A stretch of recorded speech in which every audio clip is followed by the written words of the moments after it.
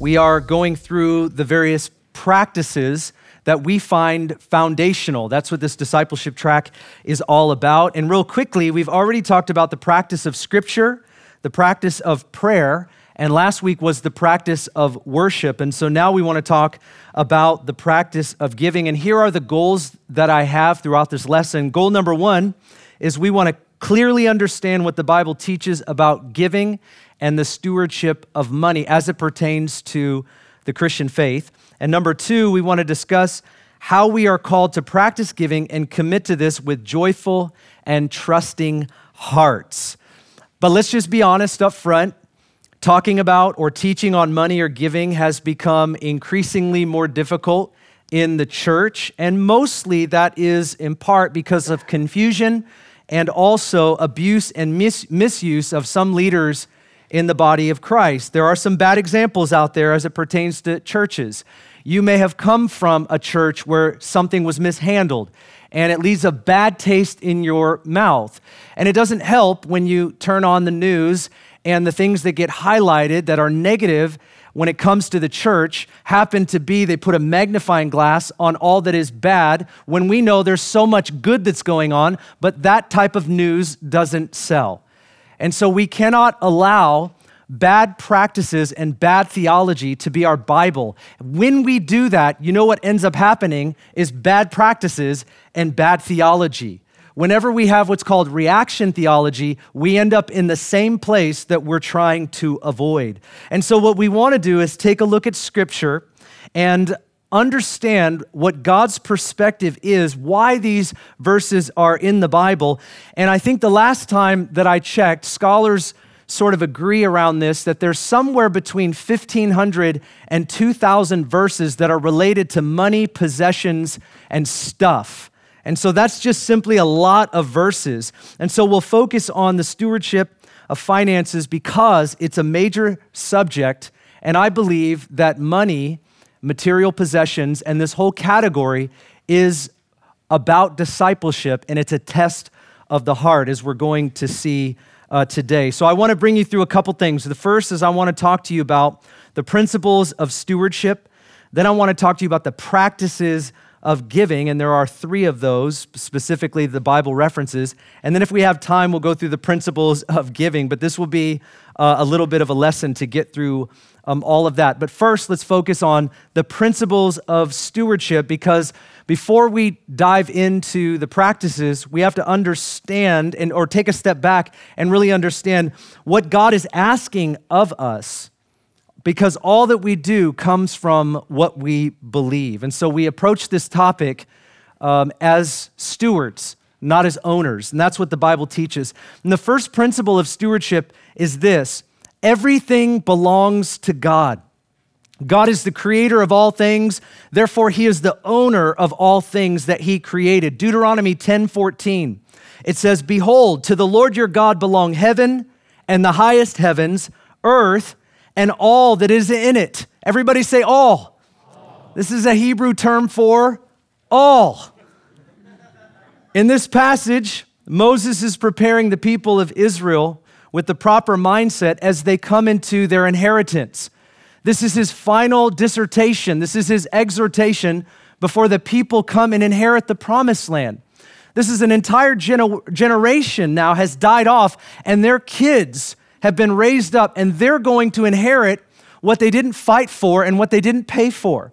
And so Moses is trying to help them properly understand this posture of stewardship. And he says, guys, I want to remind you before you go in and you're able to reap from vineyards you didn't plant and houses you didn't build, I want to make sure that you know everything belongs to the Lord your God. And so he owns all of it. And this passage would echo something in the people of God that would be released into future generations and all that they would acquire. James says it a little bit differently in James chapter 1 and verse 17. He says, every good thing. Now that's a Greek word, every. It means the same thing as the Hebrew word all. Don't you love it? Very consistent. Every good thing given and every perfect gift is from above, coming down from the Father of lights, with whom there is no variation or shifting shadow. Every good thing is from God. This is not not merely the only verses that we could talk about. There are just tons of verses that say the same thing again and again. God owns all of it. And so we have to understand everything belongs to God. Number 2 is we are stewards. We are stewards of all that we have. Look at 1 Peter chapter 4 and verse 10.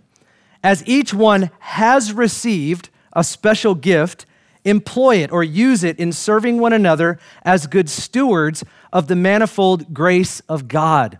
Here's this concept, this theological concept that runs all throughout the Bible. That is what God has given, we are stewards of, and so we need to use it as God intends. For the one who's given it did so for a specific reason. And so we want to make sure that as those who have received well, we also want to invest well. So we are stewards of all that we have. And there's 2 mindsets that we have to understand. The first is an ownership mindset. An ownership mindset says that you have exclusive rights and control over all of your own property. That's what an ownership mindset looks like. But a stewardship mindset is considerably different. And it says that we need to manage well what has been entrusted into our care. And that is, we don't own anything. It's not my house. It's not my money. All of these things that I have, I am called to steward in a way that glorifies God. That's the idea here. The Bible would teach us in many places that we're stewards of our time, our talent, and our treasure. Not just our money, but all things that God has entrusted to our care. So the fact is, we are all stewards, but we may just not be good ones. And so we want to turn that around. You are a steward no matter how it is that you're living that out. The issue is, are we good ones or are we not? That depends on the choices that we make.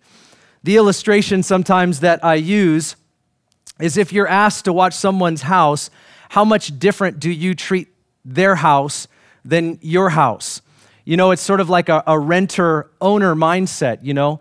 And God wants us to get to the place where we would steward other things in a way that would be a blessing, in a way that would not be different. And so it's very important for us to recognize we're stewards of all that we have. Number 3, our stewardship is a revelation of our heart.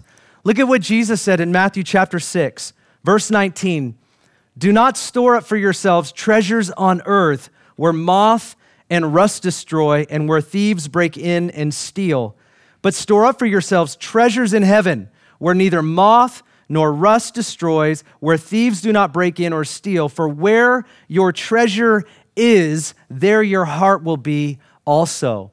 Now, this verse to me is a very powerful and important verse. Jesus makes it very clear that we are stewards of money or anything that we have, and that stewardship, whatever it may look like, is a reflection of our heart. Look what he says, where your treasure is, there your heart will be also. It is a reflection of our heart. You can't get out of that.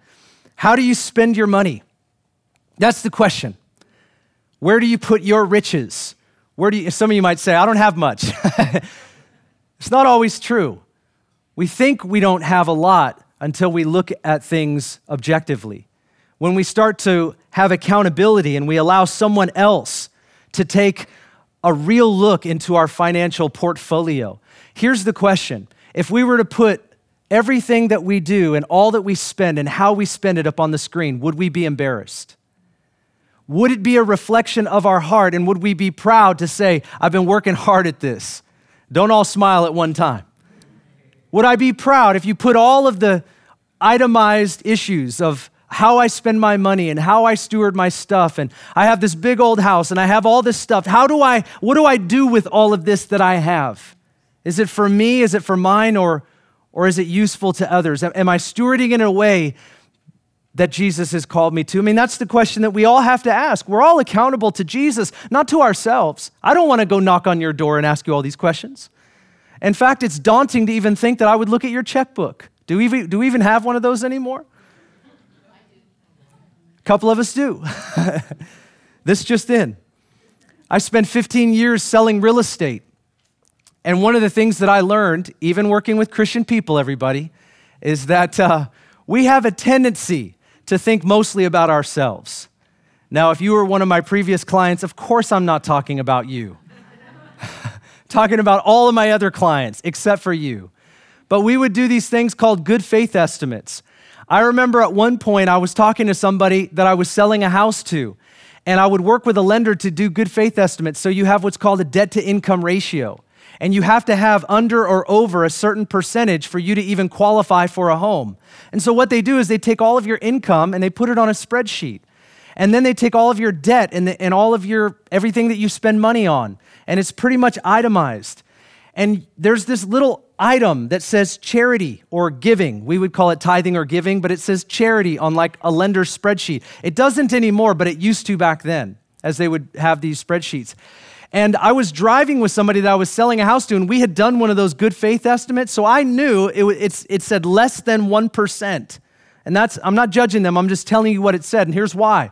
Because as we were driving, and you spend a lot of time with people when you're a real estate agent, you get to know them quite well, like how good their marriage is, whether or not they're nice to people at the restaurant, how tense they are under pressurized circumstances. You get to know people pretty well. I always thought it was a prophetic thing for me to sell houses because I was helping people with one of the greatest investments that they would ever make.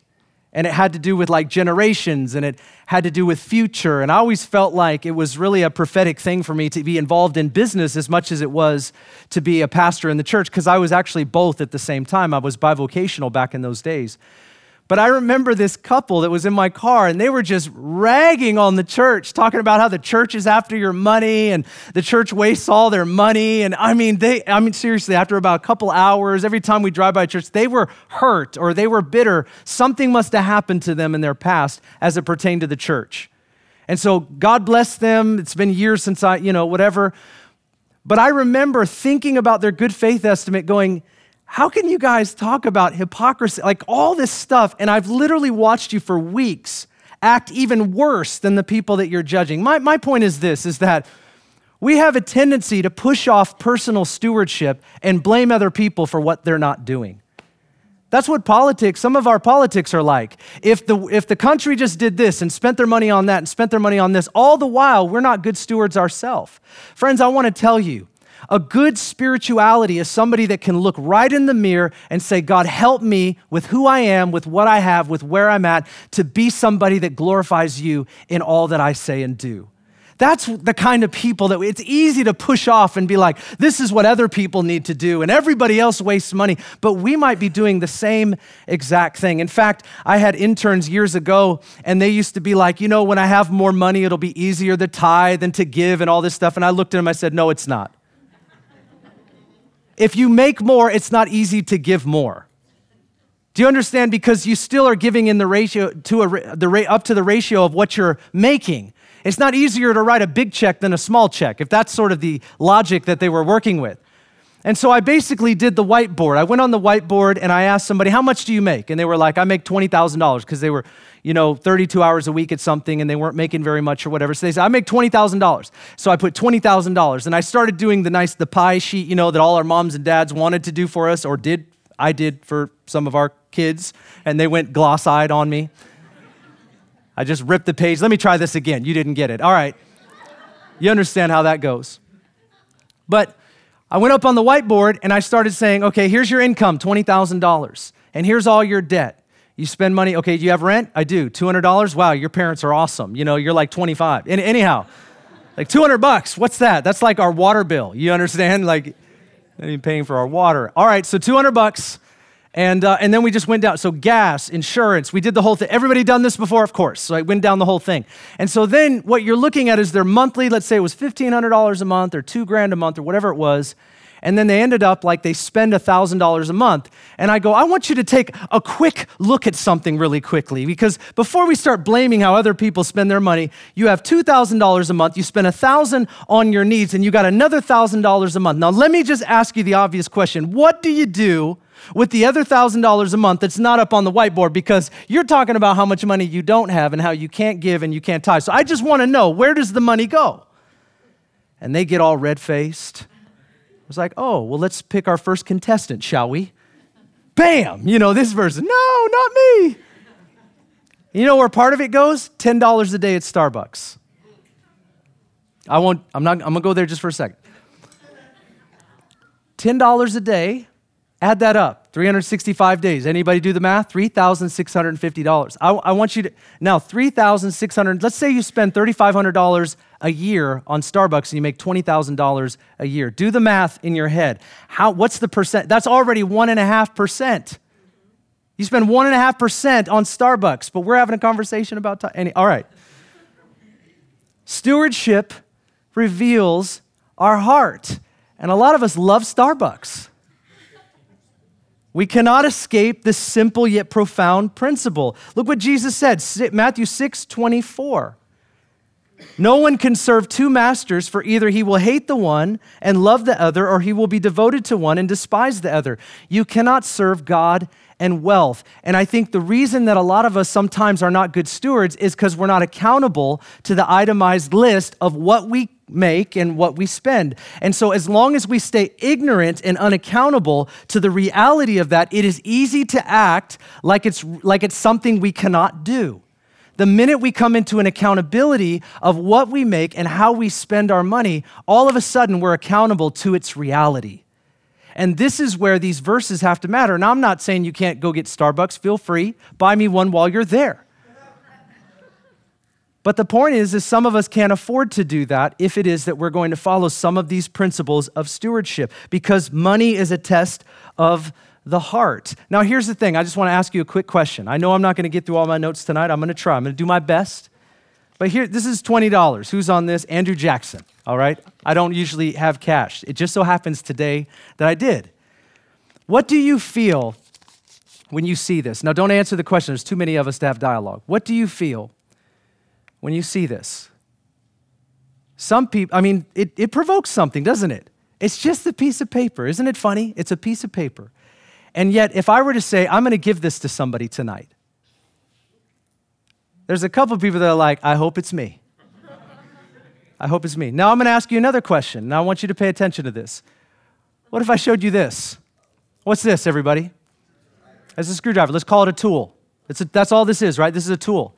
What if I told you, I'm going to give this to somebody tonight? Are you thinking the same thing? Some of us guys are like, yeah, I think I need one of those. What's that, flathead? Here's my point. This is a tool. That's all that this is. That's all that this is. This is a tool. We're either using it the right way or we're not. That's the reality. You cannot serve two masters. You serve God or you serve mammon. It's just a tool. It's given to us to be useful for the way God has called us to live. But we often don't look at it that way. We look at money through the eyes of self, of what I can get or what I can do. We don't necessarily think the same way. We look at this as something useful, and I need it for specific things. And that's the way that God is calling us to look at finances through the eyes of stewardship. It is a tool. And the fourth principle is this. Our stewardship determines our investability. That's not a word. I made it up, I think. God is an investor. He is looking for soil that is rich, vines that are fruitful, and servants that are faithful. Like us, God does not invest into things. He invests into people. People make things fruitful. And we learn this principle from Luke chapter 16 and verse 10. He who is faithful in very little things is faithful also in much.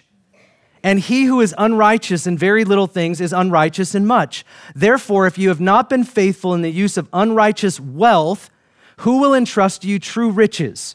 And if you have not been faithful in the use of that which is another's, who will give you that which is your own? No servant can serve two masters, and there it is. It's in the context of stewardship. God wants to give us more, but it isn't for ourselves. So one of the principles that I apply when someone gives me a gift card or when something happens, like people might give me money or we might have some of that happen, you have to ask this question. This is just a discipline. Is this for me or is this for someone else? These are principles that help us to keep money as a tool.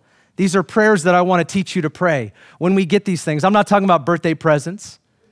You might want to just use the birthday present as the person intended. But what if God wants to bless through us in ways that we never imagined? But the reality is that we're not faithful in little, so we're not going to be faithful in much. What if our life that God has called us to is pending, not because of finances per se, like we can't do the things that maybe God's fully called us to do, but what if he's called us to be a conduit in ways that we can't even imagine? And it's pending because of the ways that we're stewarding some of what we have today. What if that were the case? And the Lord's like, I just want you to clean up this stewardship because I want to pour through you to bless more and more people, whether it's money or it's things or whatever it might be, gifting perhaps.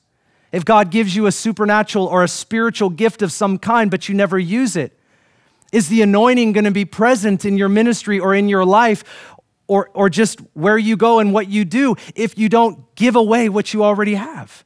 See, I have found something that even as it pertains to the anointing and spiritual gifts and all of those things, that if we use it, God will bless it and he will pour more through us. Some people get used and some people get more, not just because they're better or they pray more than we do, but they actually use what they're given. It's not that complicated. And so our stewardship determines our investability. The fundamental issue here is that discipleship is what it's all about. Number 5, and finally, stewards are responsible before they are investable. This means that we are a people who work diligently. We pay all of our debts faithfully. We must be a blessing and not a burden. We will never be generous until we are responsible. Romans 13:8 says, "Owe nothing to anyone except to love one another, for he who loves his neighbor has fulfilled the law." That we are a people not of debt, but we are a people that can be a blessing because we're not under a burden. You cannot be generous at the expense of taking care of things that you have promised to pay. When you don't take care, we have to pay our bills. We need to pay our bills on time. And if we haven't gotten that straight, that's the kind of integrity that God wants to instill into our life. He doesn't want us to have creditors going after us. He wants us to go after them if we need to pay some bills. Practically, I want to encourage you to write out a budget in order to steward well if you have this issue in your life, and God will help you by his grace. 2 Thessalonians 3:10, "For even when we were with you," Paul said, "we used to give you this order. If anyone is not willing to work, then he is not to eat either."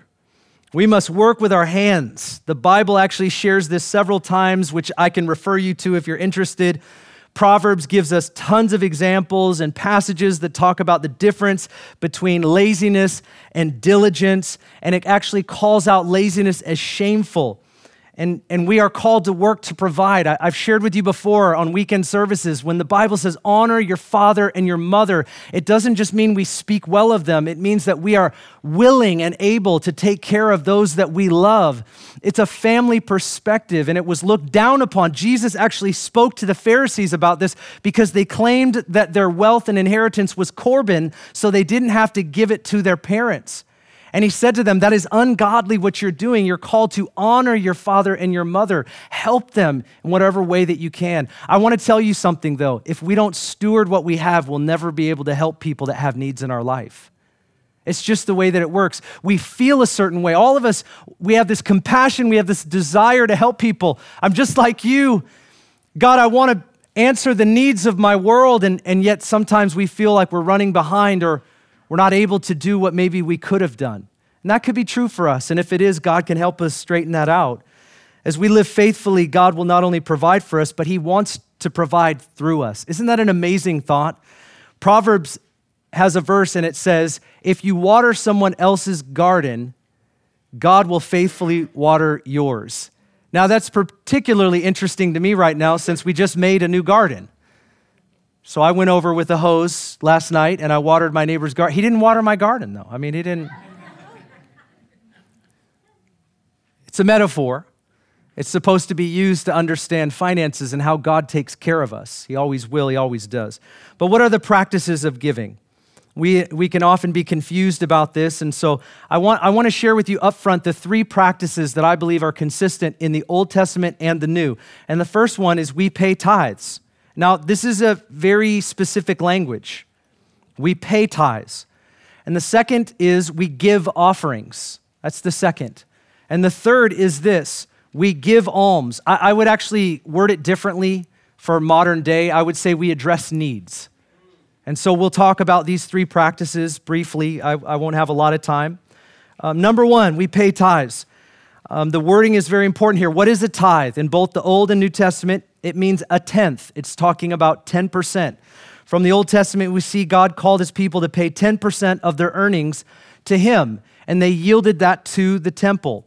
They were the representation. They obviously didn't do this in money except for the temple shekel when they came at least once a year to bring that before the Lord, a sacrifice and a temple shekel, when the temple was established. But the tithe was to be given, a lot of times, an agrarian culture, they would bring forth crops, and they did it 3 times a year.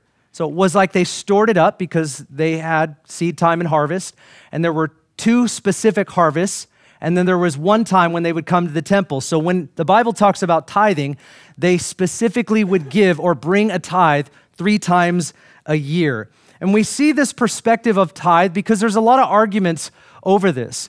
Was the tithe only in the law? Was it pre-law? Was it post-law? Well, I just want to give you the perspective that I have, that I've always functioned with for 22 years now. And the first is this. You see all of those numbers on your paper? There's a lot of them. I'm going to fly by them, but the references are there for you. Number 1, the tithe of Abraham. This was pre-law. In Genesis chapter 14 and verse 18, Abram just returned from defeating 4 kings and rescuing his nephew Lot, recovering his possessions. He has met with this mysterious figure, Melchizedek, and Abram tithes to him. This is before the law was given. Somehow, and for some reason, he knew to tithe. We have no reference of tithing before that or why he would do so. We just see he intrinsically knew to do that, to tithe to the priest. Most people believe Melchizedek was the pre-incarnate Christ. It was a Christophany. And so he tithed to this person who had no beginning and no end, apparently. Abram does not know that this invokes God's blessing. Rather, it was a response to the blessings in his life. I want you to hear that. He did not tithe to get anything from the priest. He did not tithe to get anything from God. He tithed as a response to the blessings that he already had. And this actually helps us to understand the tithe a little bit better. The second one, part B, is the tithe of Jacob. This also was pre-law. Genesis chapter 28, verse 18. In this passage, Jacob responds to a dream he's received from God by building an altar and vowing that he would pay tithes from all that God gives to him in the future. I mean, isn't this important? You see this once again, pre-law. Sometimes we say that the issue with Abram and Melchizedek is the only pre-law tithing that happens, and that's really not true. Number 3, this is C. The tithe was prescribed in the law by Moses. This is where people usually reference that it's in and under the law. Leviticus 27:30. Moses introduced the tithe as a way of responding to God's provision. They could tithe 10% of their produce or 12% cash. They had to add a fifth to it if they brought some form of currency. Isn't that interesting? That's what it says right there in Leviticus 27. Number D, the tithe of Israel was in part to provide for the Levites and the priesthood. You might say, well, where did the tithe go? What was the tithe for? Did it just get consumed by a fire? No, it did not. Great question. The Levites served as priests, and they did not receive an inheritance. So God used the tithe in part to care for their needs so that they could continue to minister. Now, this same principle, if you didn't notice, is in the new covenant as well. And that's where we're going to study here in just a moment, because we understand that many of these things that happened in the old covenant still happen in the new today. They just change. The purpose of them changes, and they're contextualized within the church, not under the law, but through Jesus Christ. Number E is the tithe from the Levites. Numbers 18:26. Even though the Levites received from the tithe, they were supposed to tithe as well. God bless you, pastors. Part F, the tithe was for the festivals. Deuteronomy 14:22. The people of Israel celebrated the feast of the Lord, and part of that was to bring a special tithe. This is where I talked about 3. Part G is the tithe was for the orphans, widows, foreigners in need. Deuteronomy 14. The first tithe of the year was to support the Levites and the priests. However, every 3 years they received a special tithe. This was on top of what they did every year for the orphans, widows, and foreigners. This maybe we would call a special offering, but they called it a special tithe. So this was in addition to the 10% they already gave. So this would be 20%. This would not be 10% at that point. It was another tithe that God called them to give. H, The tithe was brought in from the fruit of your land or your labor, 2 Chronicles. It was obviously a cashless society. If I had time, being a little bit of a nerd, I would like to make a case that God never instituted currency. I would like to make a case for that. And I don't mean like a socialist case, so back down for a second. What I'm saying is that you'll never find it. The world created systems of currency, but I believe that God had a different way, and I think heavenly reality is going to look different. Number I is Nehemiah reestablished the tithe. I'm just going to jot some of these down here. J, the tithe was not all that God required for giving. K, when the tithe was not paid, it was like robbing God. That's the famous verse that preachers use to pressure the people to tithe.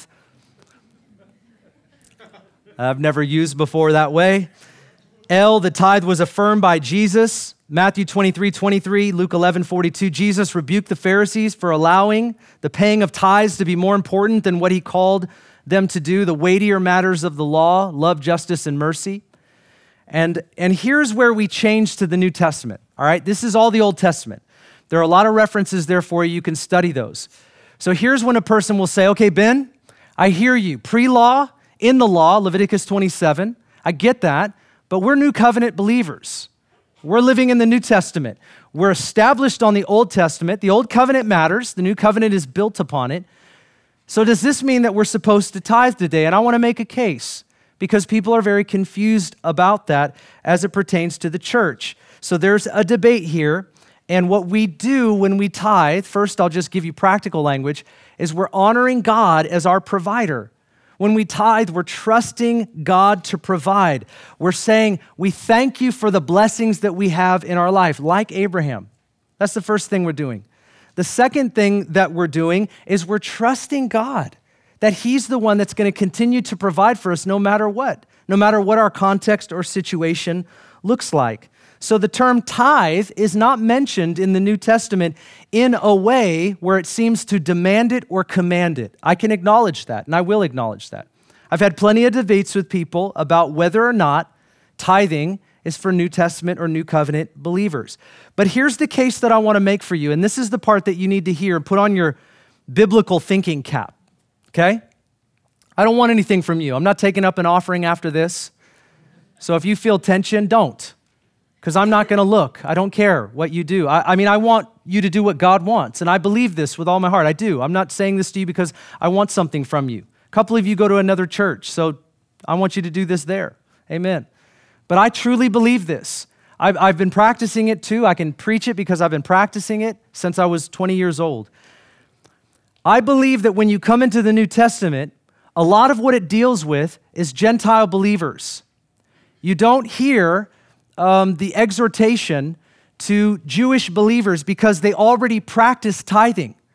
So when Paul starts to speak to the Corinthians or he starts to speak to other churches and he uses terms like giving, the reason that he's saying these things to them is because they're Gentiles, they're worshipers of other gods, and they don't have the moral compass. They didn't grow up under the law. They don't know the patriarchs.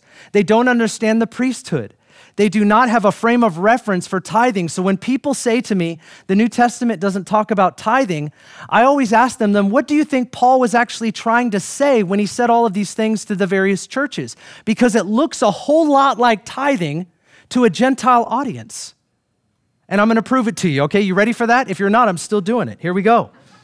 Number N, the New Testament church started in giving everything. Everybody say everything.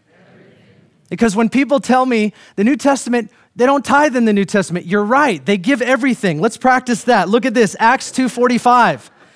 And they began selling all their property and possessions, and they were sharing with everyone as anyone might have need.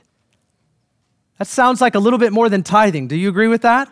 Oh, it just keeps going. The New Testament church trusted leaders with the finances of the church. Look at Acts chapter 5. I can't read that whole story. You understand why. But a man named Ananias with his wife Sapphira sold a piece of their property and kept back some of the price for themselves. And with his wife's full knowledge and bringing a portion of it, he laid it at the apostles' feet. Now, they got in trouble not because they didn't give all, they got in trouble because they lied about giving all when they held some back. And Peter rebuked them and said, this was in your possession, but you allowed everyone to think that you gave everything when you held back some. That was the sin. The sin wasn't that you didn't give everything, it was that you were okay with that level of hypocrisy that we so readily see in the Pharisees throughout the Gospel of Mark that we're studying right now. But here's the reality is they trusted church leaders with their finances. And we look at P right here. The New Testament church supported the church and leaders. Sounds very similar to the priesthood in the Old Testament. Look at this. 1 Timothy 5:17. Timothy 5:17. The elders who rule well are to be considered worthy of double honor. Do you know what this means? I want you to do a word study. He's talking about finances. He's not saying you should say nice things about them whenever you see them. Please do that too. I would appreciate that. It's been a hard season. So everything nice you have to say, I'll take that. Amen. I'll take it.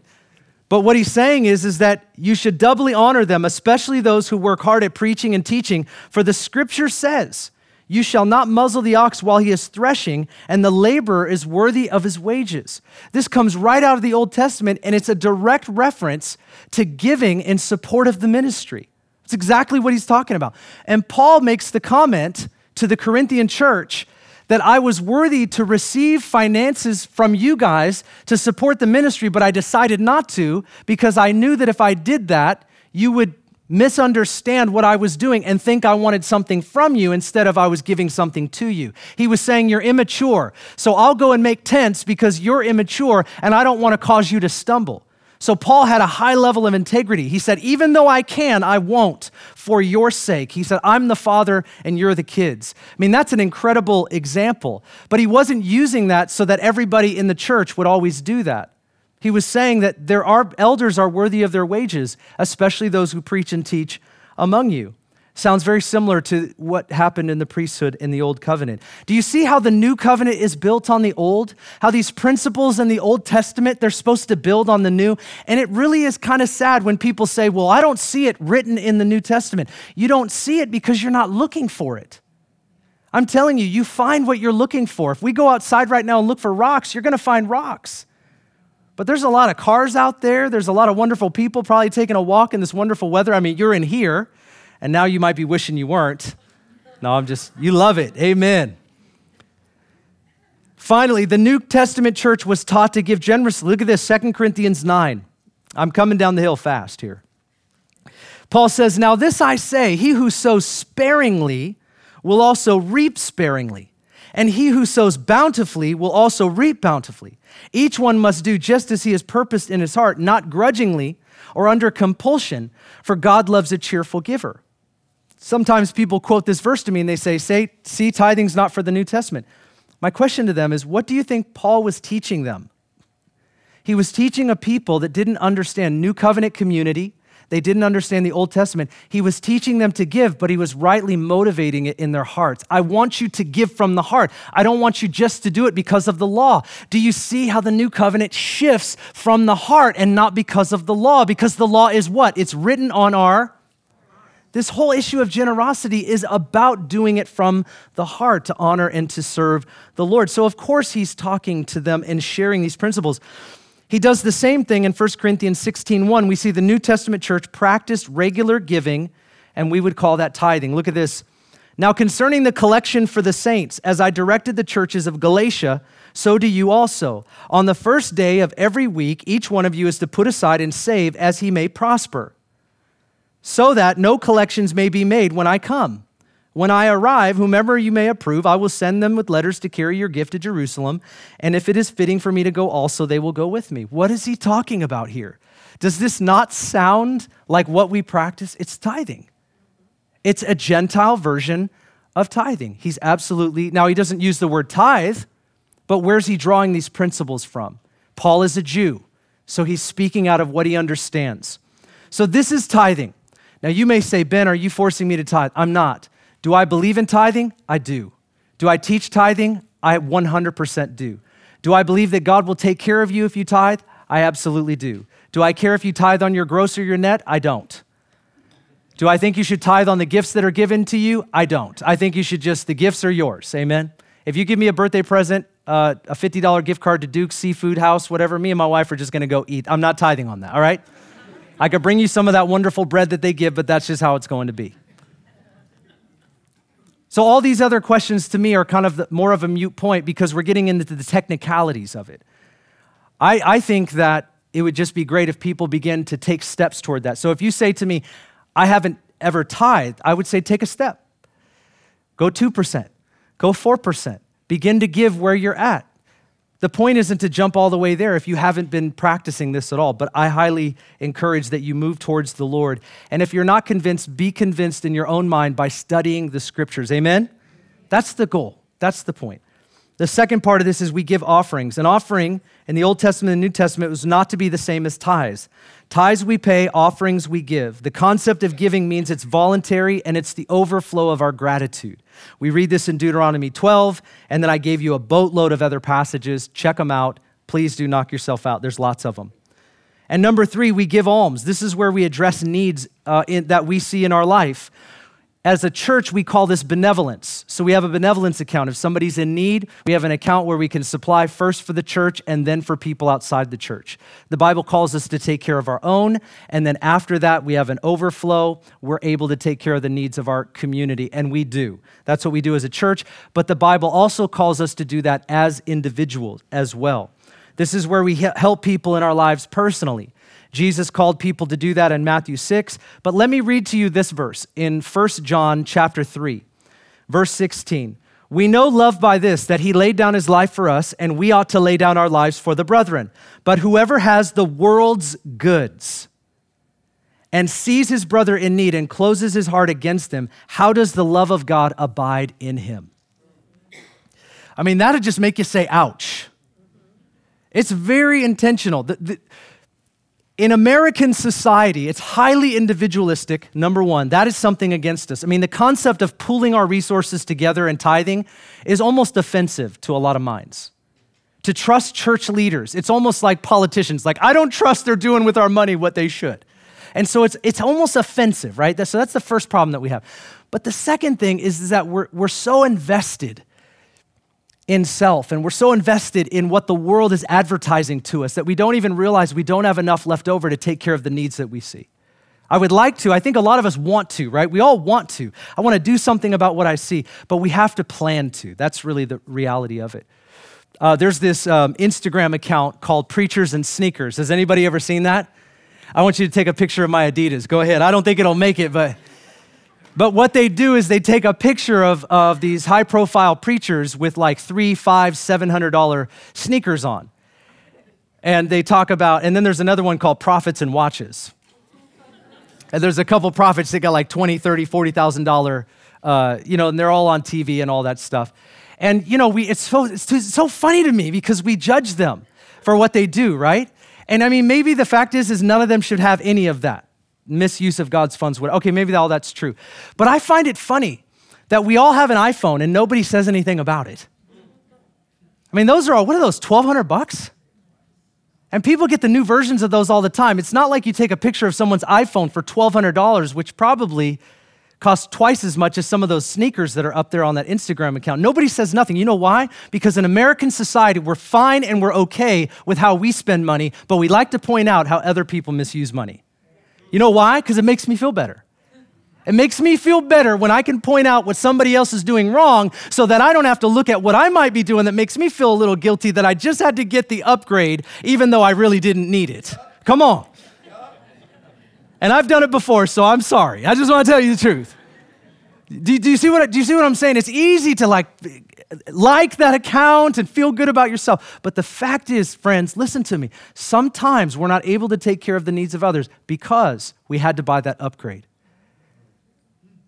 Sometimes people, like young preachers, they want to preach. Like I used to have a cohort and do all that, raise up young preachers, and they want to preach, man. They want to say something. I got something to say, and all this, and it's like a fashion show, I don't know, but anyhow, their life isn't yet standing on a lot, okay? So I always try to like bring them down to DEFCON 1. I always try to like chill out for a little bit. You got to live some more life, and And I watched some of them when early on we live the American life. And I'm not trying to put America down, but I'm just saying that it's the advertisements. Do you understand what I'm saying? Like, just, you need this and you need that. And if you just got this and your life would be great and bless God. And some churches even advocate it. I mean, they're just like, you're blessed if you have all this stuff. And really, it's a trap. And so with these young preachers, I'm always telling them, I'm like, you want to know how people will start listening to you? It's like, stop spending all your money on other things and look for needs in the congregation, and privately, in an anonymous envelope if you can, or even just go and help people. Somebody's got a car problem, you start taking care of their car. Somebody's got issues going on in their life, start taking care of the needs of people in the congregation. But don't let anybody know. Don't do stuff on a stage, do it privately. And then when you get up on a stage and you start preaching to people, guess what? They're gonna be more inclined to hear. Why? Because you're preaching out of your life well lived.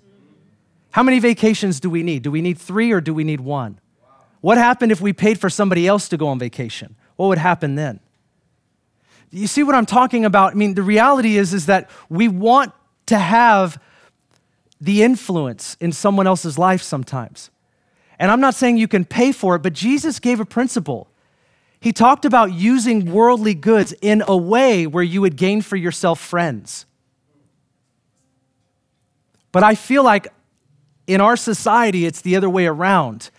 It's let's get as much as we can from people and let's buy as much stuff as we can and let's not worry about the needs and the things that are going on around us. We feel bad and we post something, but it doesn't actually get practical. And then we want that influence. We want to have counsel. We want to speak into people's lives. But in my experience, and I think you can vet this out and it's true for you, if we sow sparingly, we will reap sparingly.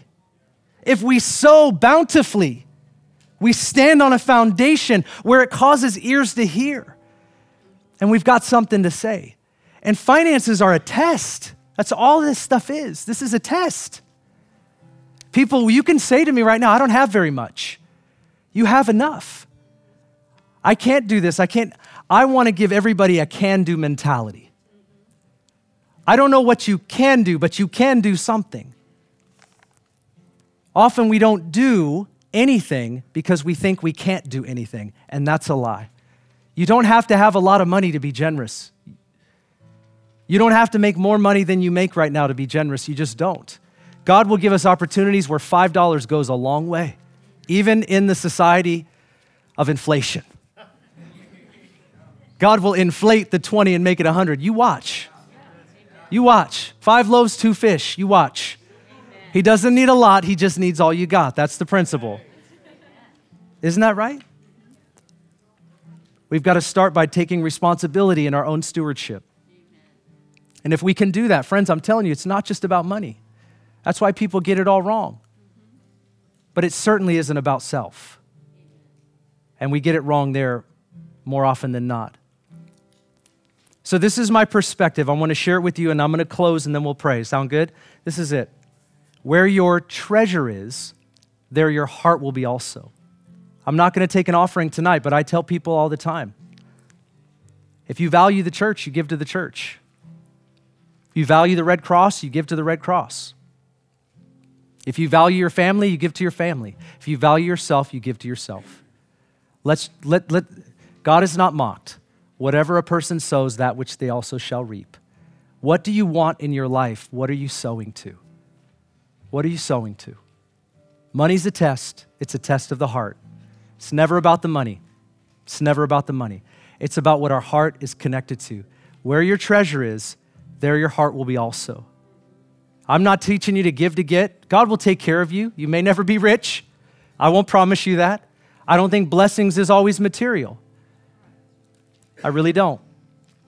And I'm ashamed at some of what preachers have done in the past. I am. I'm ashamed of what some people do on television. I'm ashamed of those things. But I will not let them steal the Bible from me, and I will not let them steal my obedience to God, because to me the scriptures are clear.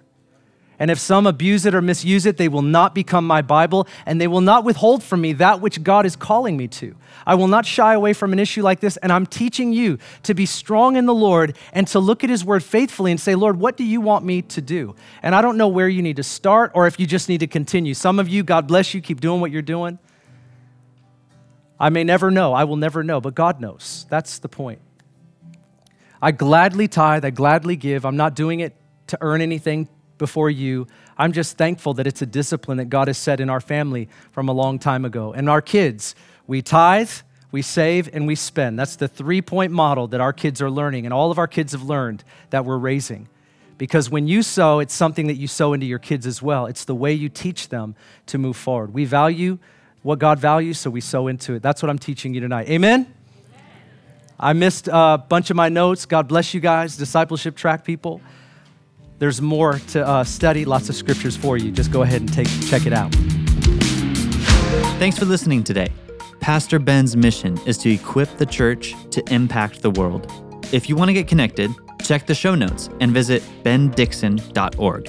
From there, you can learn about Pastor Ben's other podcasts, the books he has written, Ignite Global Ministries, and the online Immersion Discipleship School.